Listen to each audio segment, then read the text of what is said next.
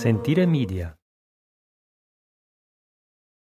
Hello everyone, you're listening to A History of Italy.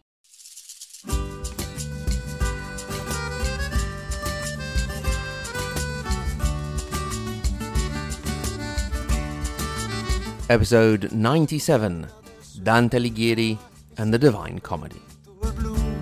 E non posso più accucciarmi e così ritorno su, lascio i colli nelle valli tra due salici piangenti, io ritrovo la speranza di un amore che ormai fu. Not everyone necessarily has a midlife crisis, but when they do, people react in different ways. There's the typical buy a motorcycle or sports car, taking up a new hobby, trying to get yourself back in shape, and so on. In the case of Dante Alighieri, he opted for a sort of travel book, shall we say? He even declared it was a midlife crisis. In the midst of the pathway of our life, I found myself in a dark forest. The Divine Comedy can indeed be seen as a voyage on many levels. First of all, it is the imagined physical voyage of a pilgrim through the realms of hell, through purgatory, and up to heaven. In this sense, we actually get a geographical description to go with the story. When Lucifer rebelled against God, he was cast down to earth, to the southern hemisphere. As he fell, the land on that side all moved to the north to get out of his way, except for a patch of it that stayed there to turn into the mountain of purgatory, which you will therefore find exactly opposite from the dark forest Dante enters into at the start of the story, which in turn was close to Jerusalem. How he got lost wandering around Tuscany and ended up near Jerusalem is beyond me. Then, after having gone through the center of the earth, through hell, from the mountain of purgatory, you head up into heaven. Once, of course, you've done your punishment for a few hundred years in said purgatory. If you have been lucky, otherwise you just stay in hell for the rest of eternity. While we're on the topic of geography, Dante's description of the earth also allows us a digression into the whole flat earth business. You see, in the Middle Ages, they didn't believe that the earth was flat. Aside from the fact that many emperors and monarchs were depicted holding globes, all we have to do is look at Dante's description. As he nears the center of hell, he sees Satan with his top part sticking out of the lake of ice, with his three mouths chomping on Judas, Brutus, and Cassius. Virgil has Dante grab onto his neck, and they climb down Lucifer, only to find, as they get through the frozen lake, which is around his hips, that they are then climbing up and out of hell. So, that is the physical trip represented in the Divine Comedy, but it is also a trip into the human psyche, understanding the reasons why people have done what they have done, their thinking, their logic, and how they feel about the consequences they have had to pay for it. That is not all. The comedy is also a trip through history, exploring the history of the Italian peninsula, mainly focusing on the century in which Dante was born, but also going back into antiquity with some of the legends and the monsters that he comes across. The idea of writing about travel was not revolutionary in Dante's time. Obviously, it was usually a pilgrimage and not sort of, a trip to the seaside. We can find examples going as far back as Gregory the Great, who died in the early 7th century, and also writings closer to Dante's time, such as those of Mechtilde of Magdeburg, who, incidentally, may be the inspiration behind Donna Matilda, whom Dante meets in heaven, although some also say that this could be Matilda of Canossa, a strong defender of the church. Other influences for the comedy can be found in Virgil's own Aeneid, and the writings of Cicero, and in parts of the Bible, such as the second letter of Paul to the Corinthians, and, of course, the Apocalypse. There was never any doubt about what the title of the work was supposed to be, for the poet himself mentions it.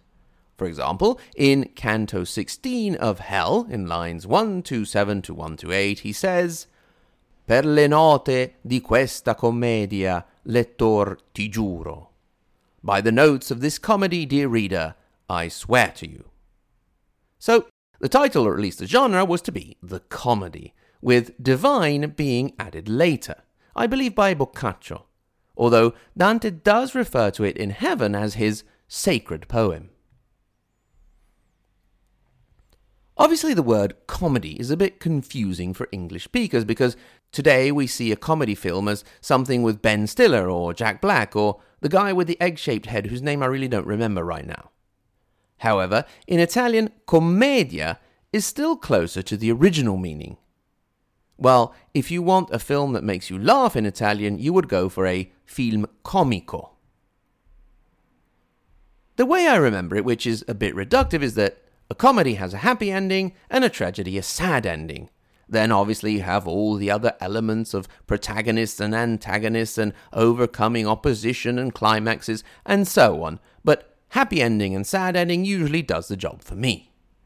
In this sense, you can say that the Divine Comedy has a happy ending, sorry for the spoiler, because not only does Dante get to see heaven, but he also gets back home alive. I'm not sure what any of this has to do with the original meaning of comedy from Greek, which is komos plus orda, which means a rustic canto, but anyway. The whole poem is in hendecasyllable verses, meaning verses with 11 syllables with the stress on the 10th. The rhyme scheme is ABA, BCB, and so on.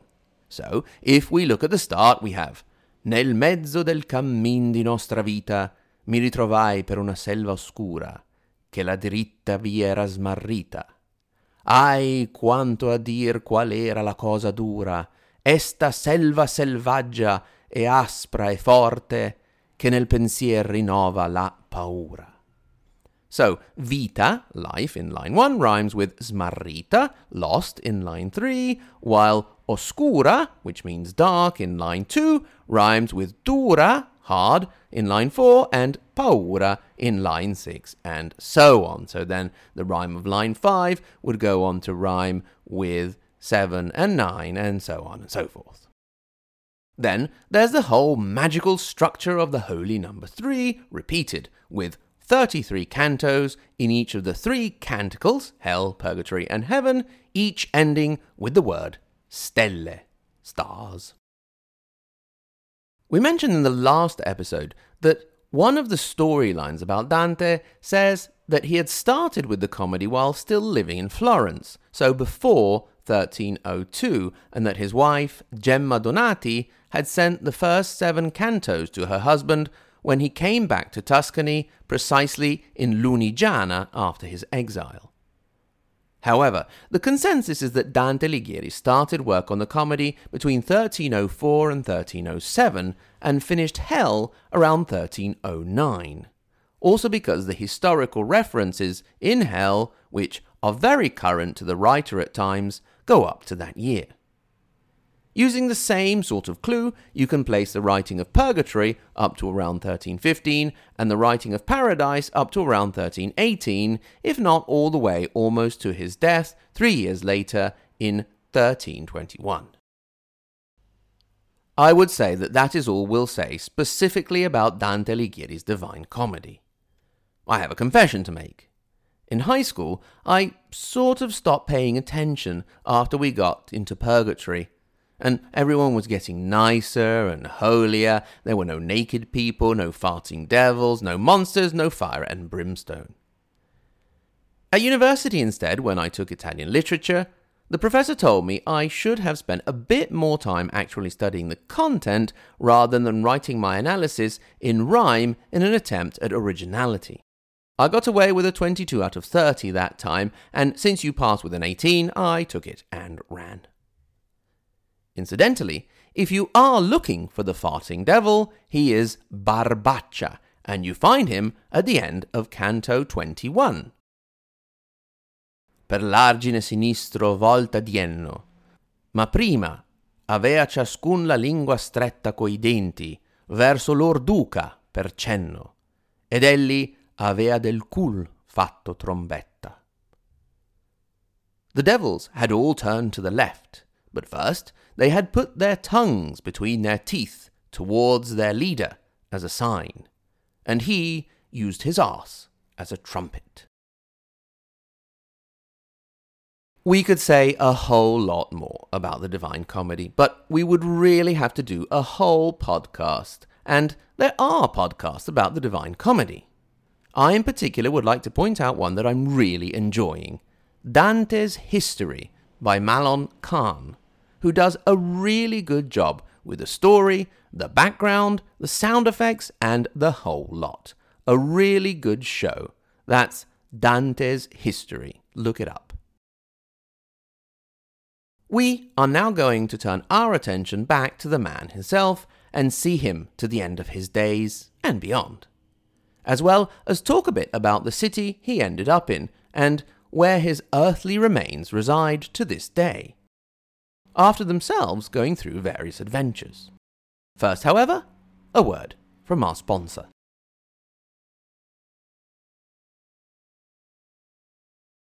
Whether or not Dante received the copies of the comedy while in Lunigiana or he started later, he continued to roam around in exile. He got some good news towards the end of 1308, when he found out that his arch-enemy and leader of the Black Guelphs in Florence, Dante, remember, was a white Guelph, had died. That was Corso Donati. His success had gotten to his head, and he was attempting to maneuver so as to make Florence his own personal dominion. The Florentines weren't having it, and he was condemned for treason and forced to flee by an angry mob.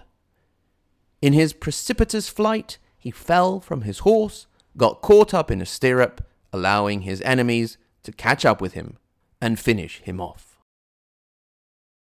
It would be a while before Florence fell under the rule of a single family. It would take a certain Cosimo de' Medici to do that.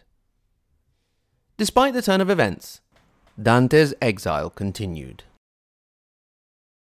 He had a glimmer of hope, as we said, in 1310 with the descent of Holy Roman Emperor Henry VII, whom he met along with child Petrarch and his father when the emperor was in Pisa. One of Dante's other works, De Monarchia, explaining his political views, was written for Henry. As we know, it all came down to nothing. For the rest of his life, Dante would always look to the past rather than to the present. As well as the De Monarchia, Dante had also published early works such as a collection of poems in the Stil Novo style in his Canzoniere. He had tried his hand at a sort of encyclopedia, the Convivio, and had put down his thoughts on the vulgar language in a linguistic work called De Volgari Eloquentia. Later in his life, as well as the later parts of the comedy, he would also add the Epistole and the Egloge. After his stay back in Tuscany, never getting back to his native Florence, mind you, he returned to Verona, where he was also joined by his children. In this period, Verona was expanding rapidly under Can Grande della Scala, a series of wars against Parma, Padova, and Treviso, to name a few, would soon put it in direct contact with Milan on one side and Venice on the other. In medieval Italy, this probably would not mean they shook hands and had a big party and set fixed and friendly borders. Not at all. We have said before, though, that Verona, with its new Dalla Scala rulers, was a very sumptuous and brash court that clashed with the difficult, rather reserved and snooty character of Dante. It is perhaps for this reason that he accepted, some time after 1316, the invitation to go to a place that, like him, was more wrapped up in its past glory than in its sombre present, Ravenna. In the 13th century, the commune of Ravenna, officially under the influence of the Papal States, but really an independent commune, had slowly been taken over by the Ghibelline Traversari family. But from the castle of Polenta, the da Polenta family had slowly started to increase their influence, and in 1275, Guido da Polenta took over the city and was named Podestà. The da Polenta were aided in this by the Malatesta family, who 20 years later would become lords of Rimini. If I may digress again, I would really recommend visiting both Ravenna and Rimini, which are not usually on the main Italian destinations list. If you do, wouldn't you know it, I have an audio tour I have created for each one using the Voice Map app.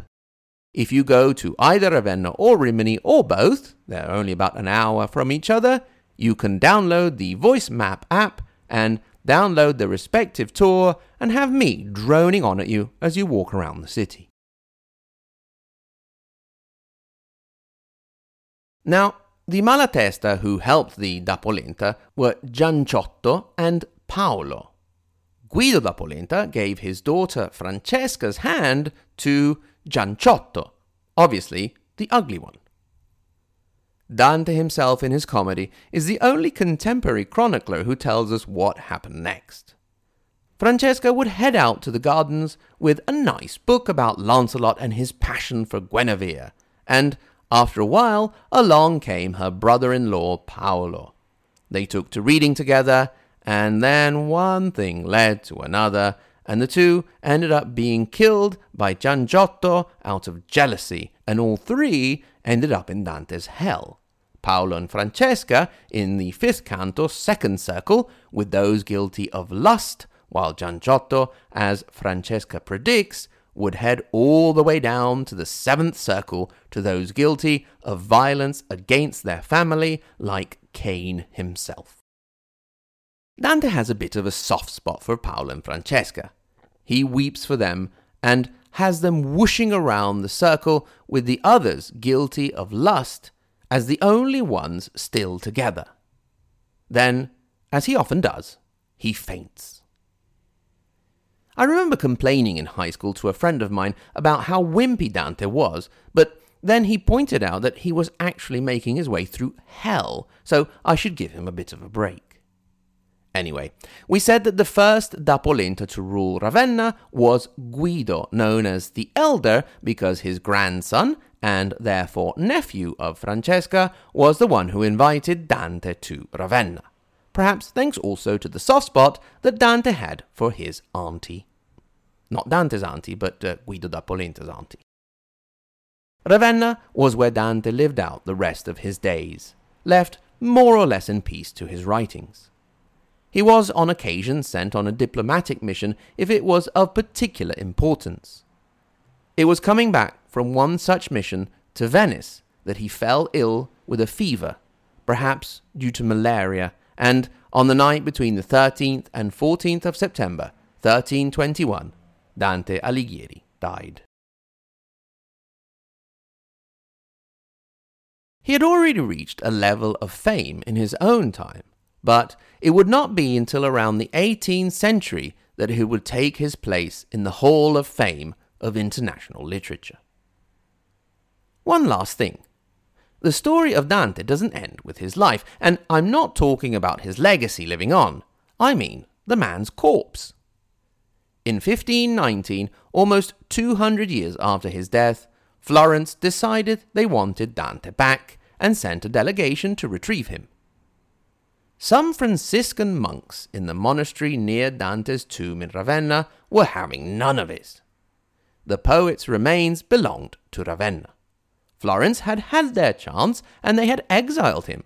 So, as the delegation from Florence was on its way, they made a hole on their side in the monastery through to the back of Dante's tomb and whisked him away. When the Florentines arrived, he was nowhere to be found, so they headed back. Unfortunately, everyone forgot where the remains were, and they didn't show up again until 1865, while digging work was being done in a nearby garden, after the tomb they currently rest in had already been built and stayed empty for a bit. Since then, they were moved once more to avoid being bombed in the Second World War, but now he should have finished being moved around. The Florentines have forgiven both Dante and Ravenna, and now, once a year, they bring the oil that keeps the flame inside the tomb alight. We, in turn, can also put Dante Alighieri to rest and head on towards the rather complicated 14th century. Thanks very much to everyone for listening. Thanks in particular to my lovely Patreon supporters. I would like to start thanking from the Margherita Hack and Galileo Galilei level, Anthony G, Brian J, Silane, Chanel, Chris, David L, Dean V, Elizabeth, Greg, Ignazio, Jeffrey W, Old John in Milwaukee, Kevin, Marxist-Leninist Sicilian, Neville, Paradise, Patricia Kappa, Peter W, Renee B, Roberta D, Rodney N, The Question Master, Rudy F, Scott L, Shelby, and Stephen, and the Tippy Top Maria Montessori, and Dante Alighieri level, Paolo, Lisa K, JW, Andrew M, Brandon S, Maxime, David A, and of course, Sen. And welcome to new Patreon supporter, the Margherita Hack and Galileo Galilei level, Sam. Thank you, Sam, for your support, and welcome aboard. Remember, you can get in touch and ask about Dante, Italian history, or anything else at hello@ahistoryofitaly.com. The same URL, ahistoryofitaly.com, hosts the website where you can click through to social media, videos, or timelines and maps. And of course, you can head over to the support page, support on Patreon, or make a one-time donation on PayPal, for which I thank you very, very much. And until next time, thanks very much to everyone for listening, and arrivederci.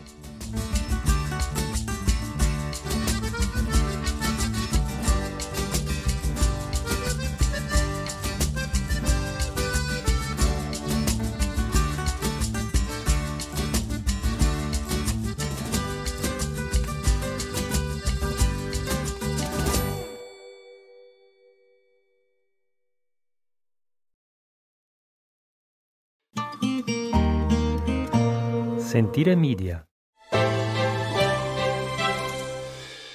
Hey, podcast producers and show hosts. Do you want to join a podcast network that celebrates all things Italian? At Sentire Media, we understand the allure of Italy and its unique culture. Our devoted team of hosts and producers are all driven by their shared passion for Italy. And we work tirelessly to create the best lifestyle podcasts and content that will whisk you away to the very heart of Italy. With us, you can savor the mouth-watering flavors, get lost in the stories from the past, break down the cultural barriers, and truly immerse yourself in the vibrant traditions of this intoxicating country. If you have a great podcast idea or are already in production and would like to join Sentire Media, head over to sentiremedia.com, that's SENTIRE media.com, and find out how to submit your show.